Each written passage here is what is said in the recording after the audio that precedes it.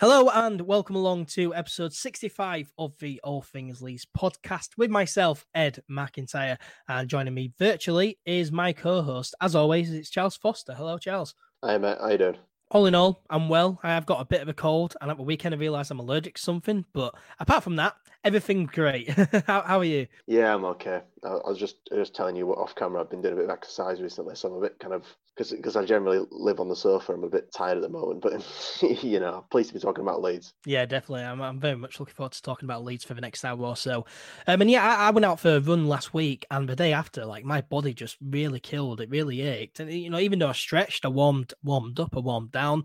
My body was still in a lot of pain, and I think it's because of the past 3 months or so, we've been in lockdown, been at home. I haven't really done much exercise, and your body just needs to get back used to it. But I am looking forward to the gyms reopening though, and hopefully that's soon. Now, we've got plenty coming up in the show, plenty to catch up on, loads of news to go over. But before we get into any of the topics, as always, I do want to say a big thank you to all key workers and NHS staff for all of your hard work during this pandemic. And I do just want to urge listeners and viewers to follow all the advice during this pandemic and help protect the NHS and to save lives.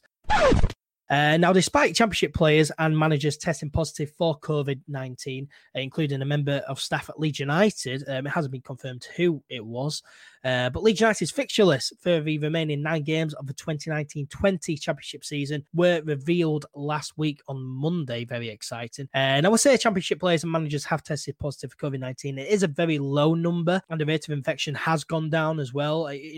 It's not enough to cause too many problems. But of course, to those who have tested positive, wish them all the best. But Charles, before I read out the fixtures, the announcement of the dates and kickoff times last week, I think it really got everyone, really excited. Obviously, it made us all realise that football is so close to coming back, and that this is very real, and that Leeds United will get the chance to gain promotion properly. It's because it's very different thinking about something as a kind of an EFL proposal, because we know what the Football League are like, as opposed to something which is actually organised. Someone's actually done a schedule for it.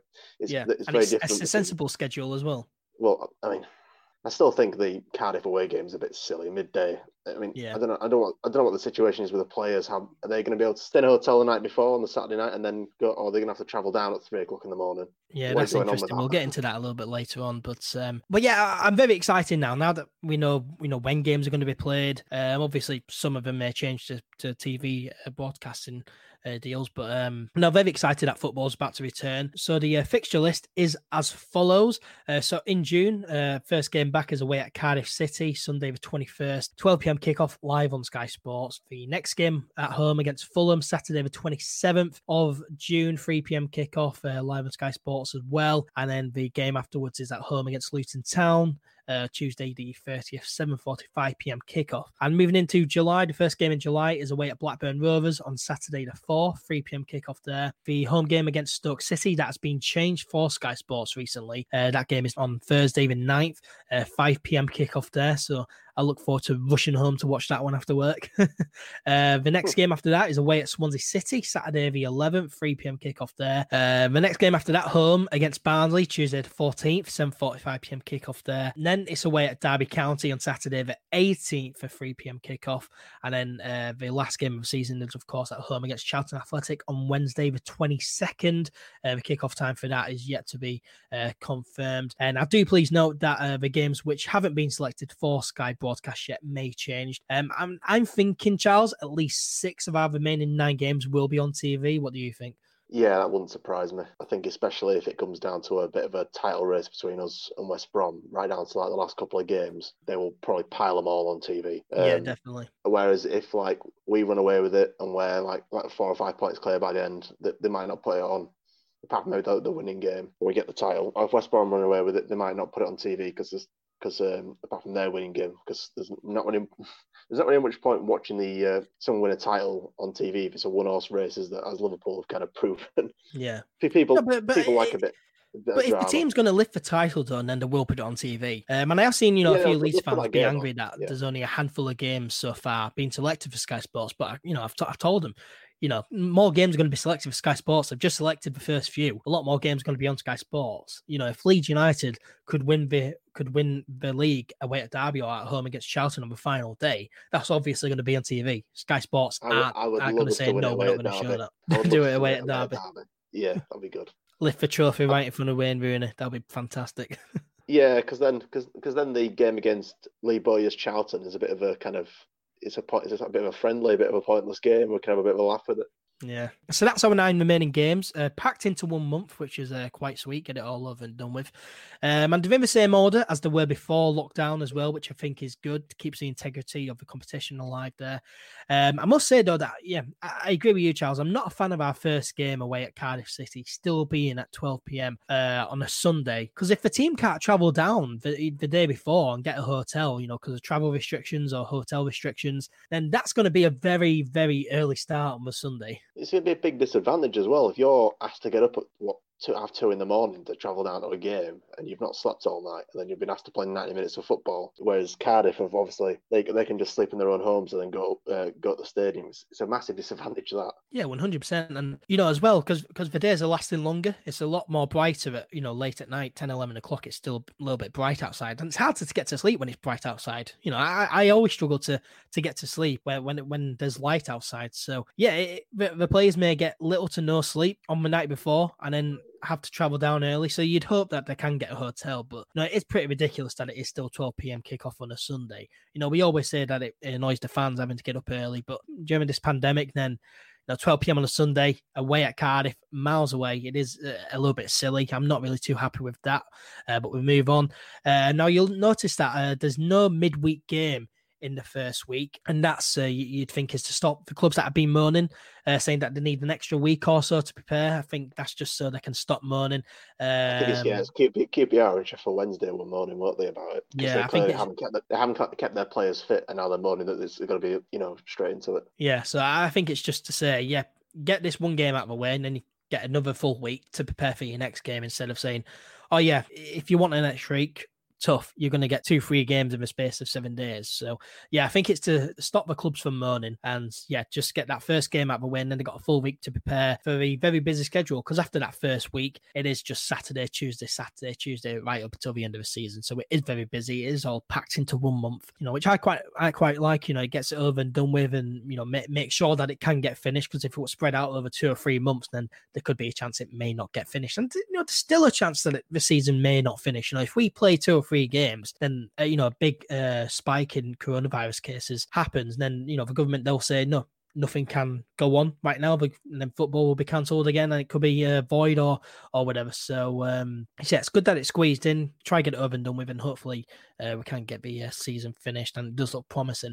And you may also notice that all of our midweek games being played on an evening are at home, which I personally think is a huge advantage, Charles, because as I say, with travel restrictions and hotels, you don't want to travel. Right, so we've got a game away at Cardiff, away at Swansea. You don't want to travel there on a night and then have to travel back on that night. You'd want to play that game away at Swansea, stay over in Swansea, and then travel back the next day. So again, it's a lot more easy, Charles. Yeah, I think the club are probably very pleased at the fact that we've got all those home games midweek, because it's the players will be. I imagine the players will especially be more pleased about that, because they can obviously have a lot of extra rest before we play the games, and they are going to be very important. I mean, the first couple of probably arguably the most crucial games of the season, if we can win. And because Cardiff, we never beat Cardiff. We haven't beat Cardiff in about 4 years. So we can beat them, and then we can beat the last promotion rival we've got in the top 6 as it stands right now in Fulham. Then we are probably. I don't think we're too far away. I know that's an arrogant statement. I don't think it's an arrogant statement, because I know there's only 7 games. There's 7 games after that, but once if you slap Fulham back down and Brentford are 11 points clear, then you're starting to think, well. And plus, first game, Fulham are playing Brentford, aren't they? So once that's done, then if everything goes our way, and that's a big if, then we could be right. We could be writing with a good chance. Yeah, but I agree with you. The earlier games, they are very important. Because if you're looking at 9 games left, if we win 6 of those, I'd say that we're up. And so if you win your first 2 or 3, that just takes so much pressure off you. going into the remaining few games. And, after 3 or 4 games, who knows, we could be just one win away from promotion. It does take a lot of pressure off. So, yeah, the early games, they are very important. And, I think we'll be great heading into this. We've said it before, it is like a new season. We've had a big break and we're going into, the back end of the 2019-20 season, but it is like a new season, a new campaign. And Leeds United players, we've seen them, they've kept fit, they look phenomenal heading into this restart compared to other players at other clubs. And we always start new seasons fantastically. We always, under Bielsa, at the start of the season, we've always done phenomenally. So I think that we will be very good in the first few games back. Definitely. Now, speaking of Ellen Road, there's been quite a lot of developments down at Ellen Road with the Centenary Squared at the building. Of course, the fans were able to buy bricks. I also bought one. I went down there to see if I could try and find my brick, but it was all cornered off, unfortunately. And it looks fantastic. The Centenary Square looks really, really good. So, really good job that they're doing there. And also, they've built a road as well down where that roundabout is, that just before you walk down onto Lowfields Road, there's a road that goes left all the way down to the ice rink. Yeah, it's going to be very busy down there, that's for sure. Yeah, I mean, it's nice to see that there's a bit of development and a bit of progression going on around the club, and the club are trying kind of ambitious projects outside of on the pitch and other things, and hospitality. It's nice to see they've got stuff that everyone can kind of enjoy on their way to the ground. Yeah, I like Centenary Square, and I like all the plaques around the Billy Bremner statue, and I like if I've got a couple of minutes to kill while I'm waiting for you, or while I'm waiting for my old man, or a couple of minutes to kill around the ground, then I do wander around and have a look and see if I can spot anybody I recognise or anybody I know, or just some nice messages. So yeah, I am pleased to see they're expanding it. Yeah, and Centenary Square, it looks fantastic, and it is an actual square, because you look at Bremner Square, all the bricks around it, it's just all in a really odd shape. Centenary Square, it looks fantastic so far. I can't wait for them to finish it. And then of course, with the ice rink as well down there, it's going to be very busy, but I like it. It's going to bring it, a bit more to life, because it desperately needed some work doing. Because without it being a match day down at Ellen Road and near Lowfields Road, it's just an absolute mess. There's just loads of spare land just sitting there. So I'm glad that they're doing something with it, and it does look quite good. And it's nice to see that they've starting all these, because they've announced it loads of plans and stuff. They've announced loads of them, and it's great to see them actually going through with it and starting some projects. So yeah, it's fantastic to see. But yeah, that's Ellen Road, and that's the remaining fixtures sorted. Of course, the first game back is this Sunday. Charles and I will be back with another episode later in the week where we will preview that game away at Cardiff. Now, of course, fans are not allowed into these games, and I do just want to say that if there's anyone out there thinking of going down to the football grounds, please do not go down to the grounds. Just stay away. It's just too much of a risk, for you, for players, for everyone really. So stay away from the grounds, please. I know that a lot of players have tweeted out about it. The club themselves have said something, haven't they, about fans who are thinking about going down. Just don't be stupid. And as for journalists, though, as far as I'm aware, there won't be any press conferences in person. At least I think press conferences, they could be done over Zoom calls or whatever, which would be nice. It'd be nice to hear from Marcel Bielsa and get all his thoughts on everything that's going on. It's always fantastic hearing Marcel Bielsa. Seeing Phil Hay and Bielsa communicate over Zoom is going to be very funny. I'm looking forward to it already. Especially if the internet connection's not good and the question keeps getting cut out. With Phil's accent as well, and with Bielsa being Argentinian, trying to understand it, it's going to be as the internet connection jumps and it is going to be hilarious. Yeah, it'll certainly be interesting, and I do think that that is a big possibility. I think Bielsa, would probably want to try and get as much of the normal stuff just back, and he'd probably enjoy speaking to the press. So I think that he'd enjoy press conferences returning in some way or another. I definitely don't think they'll be in person.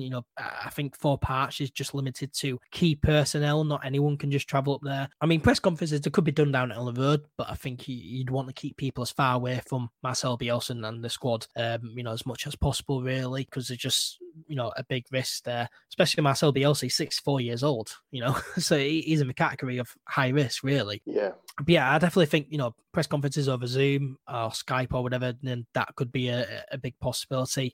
As I say, it'd be great to hear from Marcel Bielsa on everything that's gone on over these past few months. It'd also be great to hear more about the injury to Jean-Kevin Augustin. It was reported by the likes of Phil Hay and Adam Pope last week that Augustin has suffered recurrence of his hamstring strain, which is, it's not good at all. It looks like he'll miss the remainder of the games, which is really unfortunate because Charles, from the pictures that we've seen, he's looked in real shape. Yeah, I feel very sorry for him. Yeah, it's going to be a bit of a blow, but the way I think about it is we did most of the season and got to where we are without him. Tyler Roberts has come in when required and they've been an able kind of deputy to Bamford and come in when required. And Bamford's been there all season. And to be honest, I'd be very surprised if Bielsa started Augustin at Cardiff over at Bamford. I'd be amazed if obviously he was still fit. So we're talking about losing. I know obviously he's a good player. He looks in good shape. But fundamentally, he's for now at least a bench option for Bielsa. So I think people are slightly overestimating his loss, although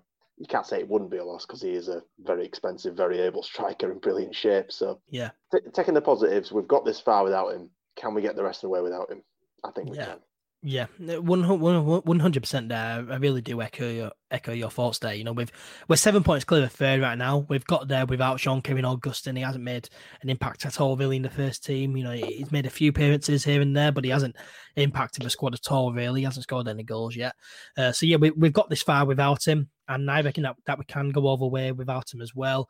Just before lockdown as well, that 4-0 win away at Hull City, Tyler Roberts scored 2 goals, so he's a good option. Bamford is there as well. He does a good job, a fine job. So yeah, as I say, we've got this far without him. I think that we can go all the way without him. But again, it is a big disappointment. Jean-Kevin Augustin, he excited a lot of fans. He is a good player. Whether he would have got into this team straight away for these last 9 games, I'm not so sure he would have. Marcel Bielsa, I think January transfers, if they're not, apart from goalkeepers, I think players who come in January in the Marcel Bielsa squad, they have no chance of getting in before the end of the season regularly, unless there's a load of injuries, because Marcel Bielsa likes to get him up to speed. And yes, it looks like Jean-Kevin Augustin probably will miss the remaining 9 games, which is really unfortunate. And it'll be interesting see what happens with the deal as well, because he is, of course, on loan from Red Bull Leipzig. And in the deal, if Leeds United go up, then we have to sign Jean-Kevin Augustin on a permanent basis. Whether the club would be willing to do that, straight away without him playing is interesting. As far as I'm aware, Red Bull Leipzig, they are, for one, they are sure that Leeds United will buy him if they go up. But Leeds United, they could be a bit hesitant to purchase someone for £15 million or whatever if he hasn't played for the club yet. That'll be very interesting. Yeah, the caveat to that is apparently from what Phil said is that Augustin has to agree to it. If Augustin doesn't agree to come to Leeds for next season, then he won't be signing. So if he feels he's not getting enough game time or he's picking up too many injuries, he can botch the transfer essentially. But that's the only scenario in which Leeds go up and don't sign him. Yeah, it is a very interesting, and it's one to watch there. But yeah, really fortunate that Augustin's got an injury, and hopefully he does recover as soon as possible, really. But back onto what's happening with journalists. So BBC Radio Leeds, they will be doing match commentary for each game, which is fantastic. If the only way you can, keep up to date with games and follow games live is through the radio, and then you're in luck because BBC Radio Leeds will be doing commentary. And I'd imagine that the major broadcasters like the BBC and Sky, they will be allowed into football stadiums and into the games, but for newspaper and online journalists, I don't think they will be. I think if you're focused on keeping players safe, then you only allow key personnel into grounds. And broadcasters such as Sky and BBC Radio Leeds, they need to be there because they need watch the game there and then. They need to capture footage, capture audio from it. So yeah, I think those will be classed as key personnel. But for newspaper and online journalists, it's not so key for them to be in the ground because they're just writing it on a bit of paper. They don't need to capture footage or audio of the actual game. They can just follow it on a live stream. So yeah, that's just my personal opinion. I don't know that for sure. I do know for sure that Sky and BBC, they're allowed in. But, journalists, for the Yorkshire Evening Post, for example, and Leeds Live, I doubt that they will be able to go in. They don't really need to be in the ground for it, if you know what I'm saying. And I've been in the press box at Ellen Road many times, and there is no chance of social distancing there. Social distancing can't happen in the gantry or in the press box at Ellen Road, let me tell you. But Charles, what are your thoughts on this? Yeah, I mean, I sort of agree with what you're saying. I don't think newspaper journalists need to be there. And with the risk that the players are already taking with their own families and with themselves, and how the championship want to minimise the amount of new infections they get, obviously, so that they can actually finish the competition, finish the season. It doesn't make any sense to take any unnecessary risks with regards to the players, the journalists, and stuff like that. Obviously, the games need to be broadcast because obviously no one's allowed to be there. So unless someone's there to report on it or film it, then no one's going to know what's going on. You'd have to, like the olden days, we got to buy a newspaper and find out what the result was 2 weeks ago or whatever. So yeah, they've got to take precautions where necessary. So I understand that. And plus, I think most reasonable journalists will agree that that's what you've got to do, and they can just watch it on TV and they can make they can obviously see the majority of what they need to see to make their report, I think. Yeah, 100%. And I'm sure that, journalists, that, they're sensible as well. They'll know that, if they don't go on, and, there's less of a risk there of, spreading anything. So, yeah, I think that journalists are sensible and they'd understand if they're not allowed in. But yeah, no way social distancing can happen in the press box, Ellen Road. And, they could scatter journalists around the ground, but they need PowerPoints. They need, somewhere to charge a laptop. So, unless Leeds United bring out all the extension leads, that's not going to happen. So, it will be interesting to see what happens. As I say, the major broadcasters such as Sky and BBC, they definitely will be allowed into the grounds. But, for the likes of Phil Hayne, Leeds Live and Yorkshire Evening Post, it'll be interesting to see if they're allowed in. They can always put them in the executive boxes, I suppose. One in each executive box for all the kind of really essential newspaper journalists, can't they? They could follow the guidelines doing that. So yeah, they could.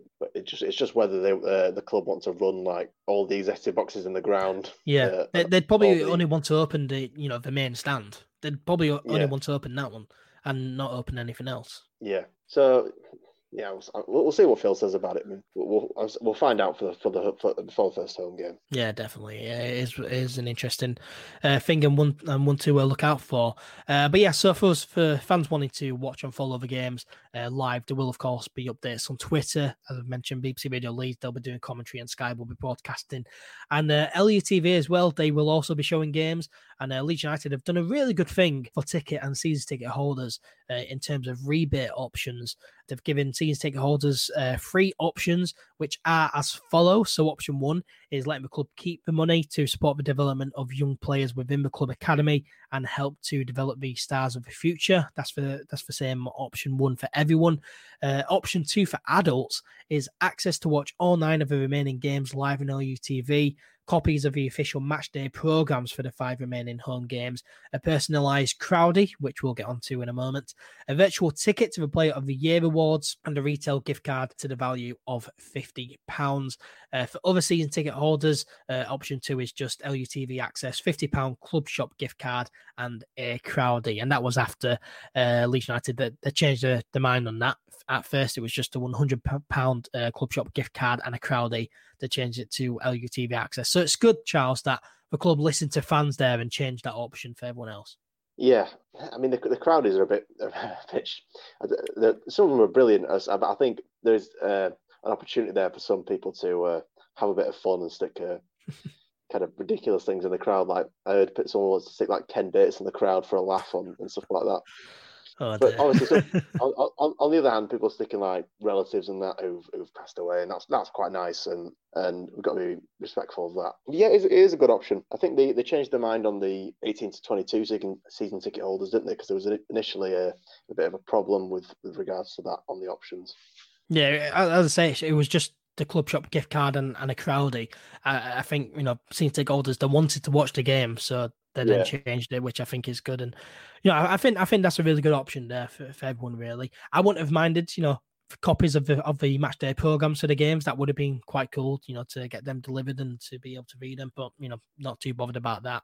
But it would have been quite nice. I personally went for the full refund option because I've got certain bills to pay these days. Yeah, as I say, option 3 is just a basic refund and on the remaining games. So around £80 to £100 or so. And Charles, it's great that the club has provided 3 different options and good options as well. Yeah, it's nice to give people a bit of variety in what they want to do with the rest of their money, and it frees people up from the kind of "I'm a better fan than you" problem, really, because everyone's got same options, but they're varied, and you can pick whichever one suits you best. It's certainly better than other Championship clubs have done. Sunderland was obviously they're not in the Championship; they're in League One, but that was quite a fun one because they just refused to refund anybody. Yeah, and then they changed their mind on that, and they give people refund options. Bristol City, they haven't offered a refund at all. They've just said, yeah, option 1, you can watch the remaining games with, like full coverage, like an hour-long pre-match and post-match coverage, and then option 2 is just the name woven into a shirt and into a program, which sounds all right, but the fact that Leeds United have offered the option of just a basic, full refund on remaining games, I think that's really good. I think that's really cool. Option 1, fantastic if you want to pick that. It does sound like a bit of a guilt trip to me because it says, donate your money to the youngsters. There's no guarantee it'll get spent on them. It'll most likely get spent on player wages or staff wages or paying the guy who cuts the grass or any of the cost of running a football club in the Championship. Yeah, they just don't want to put option 1. Let us keep your money on there. but option 1 is basically saying let's keep your money.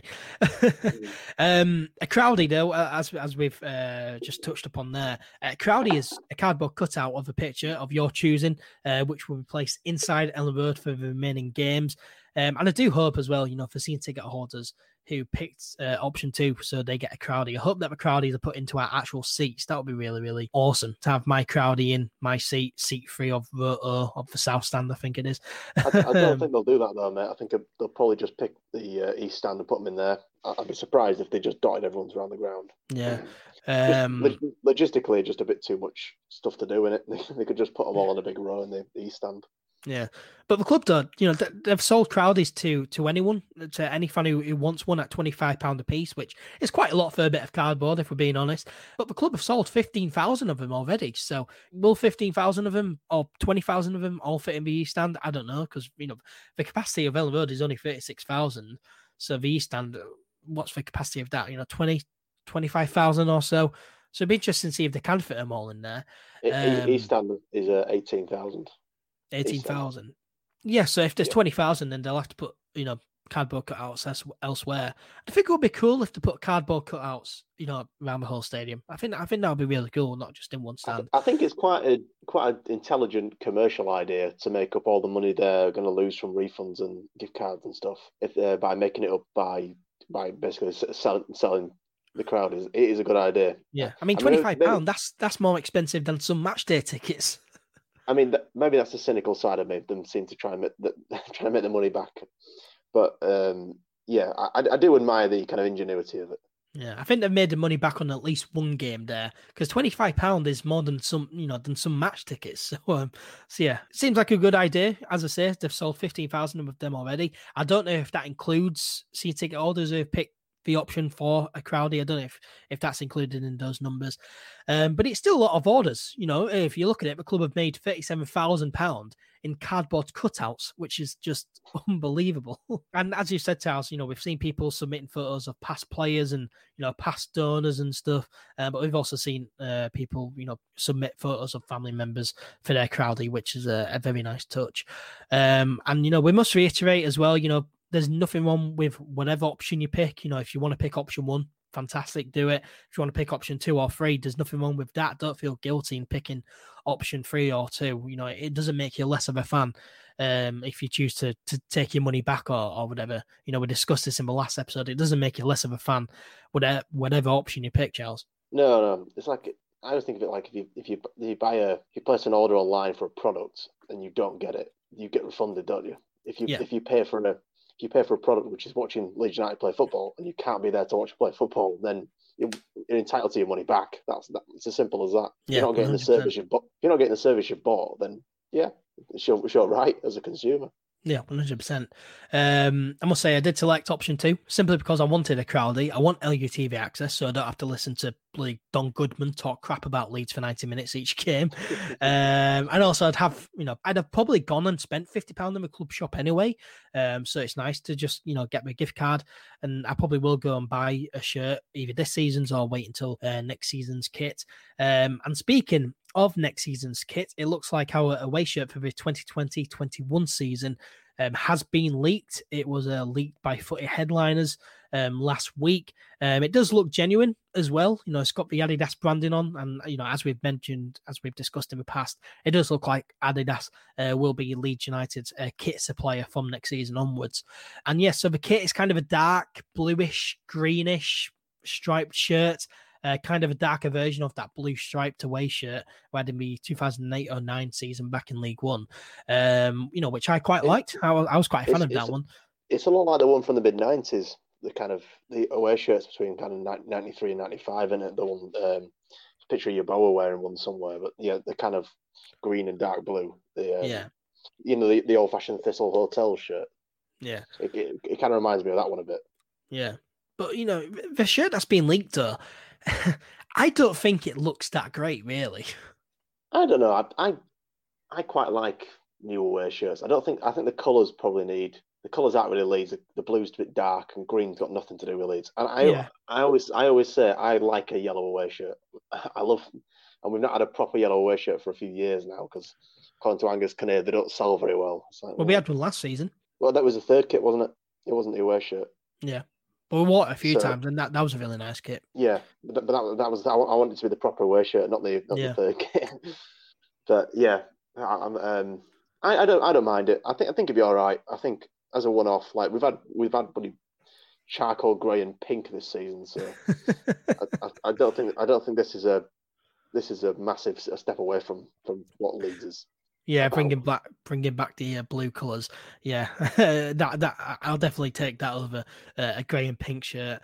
Now, the shirt that's being leaked, it's obviously missing the shirt sponsors, logo and other things like that. But personally, I think it just looks a bit dull and bland, really. Very dark colours on it, very dark blues. It looks kind of green, really, obsidian green. Yeah, in my opinion, it just looks a bit dull and bland. I was excited that our shirt's going to be made by Adidas. I thought it would have looked a lot cooler than this. Of course, it is just a leak. We don't know if it's genuine or not, but if it is, I'm probably not gonna buy that one. So yeah, with a £50 club shop gift card, I might actually buy the shirt for this season. Now moving on. Now on the day that we're recording this podcast, and hopefully when this podcast goes out, it's Monday the 15th of June 2020, 2 years to the day since Marcelo Bielsa was appointed manager of Leeds United, would you believe? Charles, these 2 years, they've absolutely flown by. It makes me feel old thinking about it, to be fair. He's definitely been the best manager I can ever remember watching manage Leeds United in my lifetime, and I'm 21, so we've had quite a few in that time. But yeah, it has been a brilliant journey. I've really enjoyed it. There's been times over the last kind of 15, 16 years when I've actually been going to games and that where I've thought, is there much point me being here? Am I paying every week to just see us be awful? Yeah, there was like a few years period where going to watch Leeds United, you do it because you love the club, but it did feel like a chore. Yeah, it did feel like a chore. I don't think that makes you a plastic fan to just think that this is, obviously you still go to games, but you just think I'm spending money on one. They're watching them and they're just awful. There's no ambition. There was no ambition in the club for a few years. We had terrible chairmen. We had financial destruction of the club basically from about 2007 on, until we kind of got until like 2014, 2015 when Cellino kind of sorted out. I mean, I don't like giving Cellino some of the mess. Yeah, sorted out some things. Yeah, he paid off a bit of the GFH and he paid off a bit of the debt. But yeah, but then some of the things Cellino did, such as splitting up the south stands. I'm not saying he's a good chair. Pay tax and stuff. Yeah. But then obviously Rajazani came in and paid off quite a lot more of it. But we still weirdly owe GFH £4 million in the accounts, which is amazing to me. But yeah, so we've had a lot of tough times. So to get a manager as kind of as pure morally and as pure football wise and just a fantastically interesting bloke to have manage our football club. Weirdly in the Championship, despite his abilities are definitely beyond this league, it's been fantastic, and it will honestly break my heart when he goes. Yeah, 100%. I mean, we've had so many managers of Leeds in our lifetime. Some dreadful managers, some really, really awful managers. Darko Milanic, Hockaday, some dreadful managers. So to get Marcel Bielsa in, who has such a fantastic CV. He's managed Argentina, he's managed Chile, managed Marseille, Athletic Bilbao to the Europa League final in 2012. Someone of his caliber, who Pep Guardiola said is the best manager in the world, and make sure Pochettino saying is the best manager in the world. It was really, really exciting. Do you remember the day Marcel Bielsa was appointed? What were your feelings around that time? I remember the day he was appointed exactly, but I remember about a couple of days before that, when Phil was starting to like the rumours that he might be the head coach, and I was discussing it with my dad in the car, kind of, because I'm not going to deny it. I didn't know much about him before I came here, because I'm not a football savant. I don't know everything about South American football and stuff like that. But yes, I was looking him up, and my dad was saying, "Oh, I'm not too sure. I'm not too sure. Is this just another chance on a coach?" And I remember saying it. I actually reckon he'll be decent. This guy. Look what he managed to achieve with his club. Look what people say about him. People don't say that kind of stuff about you if you're a bad coach. Yeah, most of the time. Yeah. So I was very optimistic for this appointment, and out of character really, because I'm a bit of a pessimistic person, as you know. So yeah. To be quite optimistic for this, and I was rewarded. I've loved nearly every minute of it. I mean, apart from the heartbreak at the end of last season, It's been spectacular, really. And some people, when we went on that bit of a bad run in January, they were going, "Oh, we're doing it again." It's just like, we were always going to lose games, and we're Leeds United. We always slip up in New Year. Yeah. But as long as we can finish all right, and once we sorted out that bad run, we were fine. And I had faith that we would actually come round. Yeah. And we did. Yeah.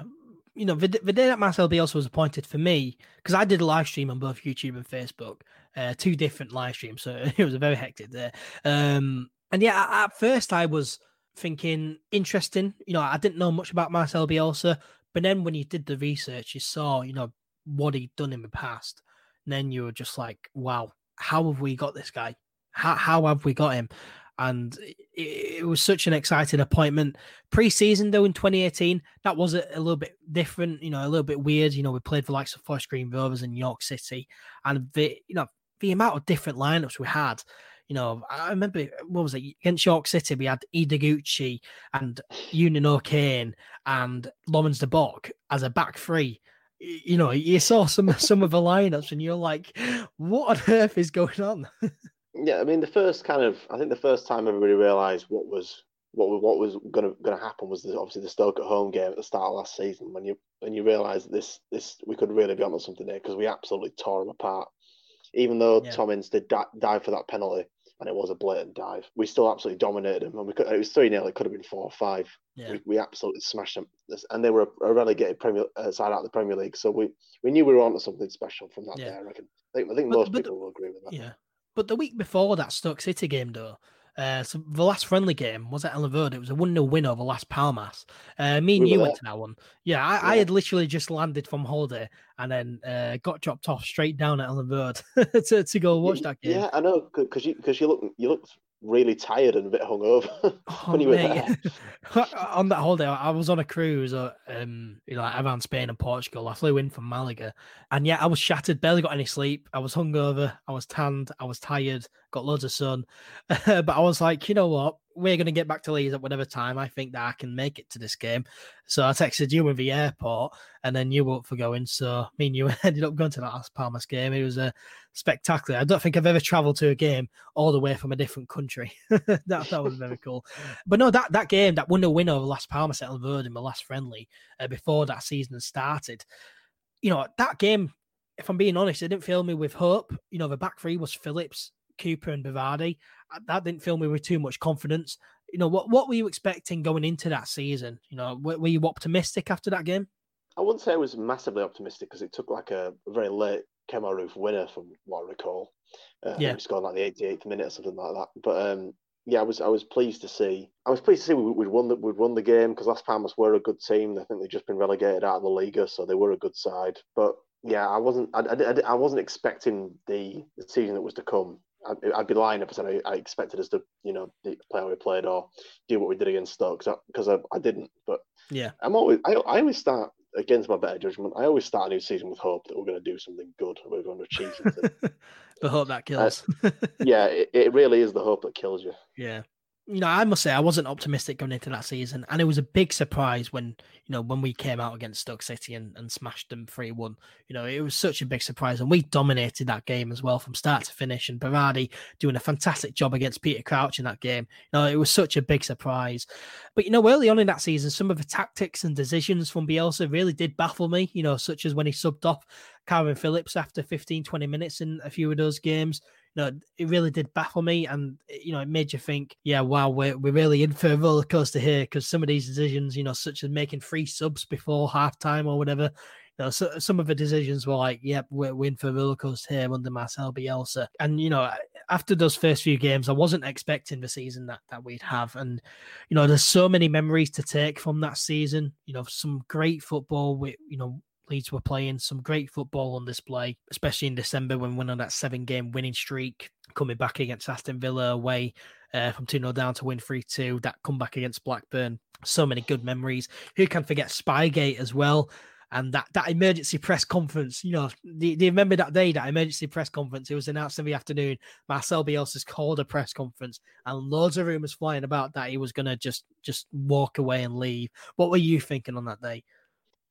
I can't deny there was a bit of a fear in me that he was going to leave, but Phil was kind of reporting that he wasn't going to leave and that it was just to clear the air about Spygate. So as long as that was all it was, I didn't really mind. It was a bit of a strange one because I don't really want to go into massive detail because we've done it. If you want to hear what we said about it, go back and listen to what we said about it at the time. But yeah, the whole thing was massively misinterpreted, that whole press conference. People thought it was Bielsa showing off, and it was basically, it wasn't. It was basically saying, I don't need to do the spying thing. I do it because it keeps my anxiety down about the games. That was essentially what it was saying. Yeah. But the likes of Dean Saunders went mental. But that's just what people like him do on those talk radio shows. Yeah, but it was such a crazy time, and that emergency press conference as well. I'll never forget that. You're looking at the photos of Marcel Bielsa explaining everything that Derby County do, all of their tactics to a room full of journalists and cameras. It was just unbelievable. Of course, as well, towards the end of the season, Marcel Bielsa letting Aston Villa score just shows what a great character Marcel Bielsa is. And yeah, it was such a fantastic season, so many memories that you just need to thank Marcel Bielsa for. If it wasn't for Marcel Bielsa, we wouldn't have played that football, that style of football. It would have been just another boring season. So yeah, credit to the club for bringing him in, and what a guy Marcel Bielsa is, and credit to Marcel Bielsa as well for staying around for another season. Because at the end of that season, it was a 1-year contract, rolling contract, I think, and you were thinking, will Marcel Bielsa just leave it at that? Because Marcel Bielsa was saying at the time, I think I've got all that I can out of the players. So it was quite a worrying summer. Yeah, you kind of thought that we missed a very big opportunity, but I think Victor Orta and Regjazani managed to convince him that this was a proper project, and if he could get us up there, then we could really achieve something. And I think he bought into the kind of the club, the culture, the fans. I think he felt appreciated. I think he felt like everyone wanted him here. And I think, even though he said he got all he can out of the players, I think he's surprised to be fair, this season how much the players are given more and how much they are willing to buy into it. And I think he appreciates the commitment from the players and from the fans, from the whole club towards him. And that's why he chose to stay on. Yeah, 100%. The 2019-20 season, so far, footballing wise at least, it hasn't been too eventful. It's been pretty plain sailing. We've been very, very, very clear of third place for quite a lot of this season. So it has been pretty plain sailing, not too eventful footballing wise. But hopefully we can get the job done with the restart. And hopefully Marcel Bielsa will stay with us if we were to get promoted. Do you think he would stay with us if we were going to get promoted? You'd think that the temptation of playing in the Premier League, managing Leeds United against Pep Guardiola and the likes, you'd think that would be too much to resist for him. So you'd hope that he'd stay with us, Charles. Yeah, I'm already anticipating the media farce that if we get promoted, the camera's going to be on Bielsa all the time while we're in the Premier League. He's going to get harassed. Obviously, in the Premier League, they like to do post-match interviews with every manager. I mean, Gary Lineker sometimes does interviews on Match of the Day, doesn't he? He interviews people. I can't imagine how that's going to go with Bielsa, whether he's actually going to, because you can already see the likes of Jermaine Genius and Martin Keough moaning about the fact he didn't speak English already. Oh dear. Yeah, it's gonna be a very weird world if we're gonna get But promoted. I am looking. I It'll am be a looking. very different Premier League from when we won the last time. That's for sure. I am looking forward to the impact we'll have on the Premier League because especially our fan base against other like turning up at Southampton and turning up at Watford and turning up at these other sterile places and actually singing. I'm looking forward to what's gonna happen in them situations. Yeah, definitely. And you'd hope as well that by the time next season comes around, fans are allowed back in because it'd be such a shame to miss the entire season.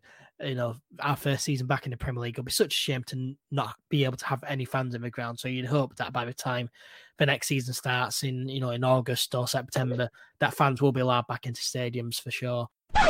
Now, moving on, then let's have a look at some of the listeners' questions and comments from the last episode.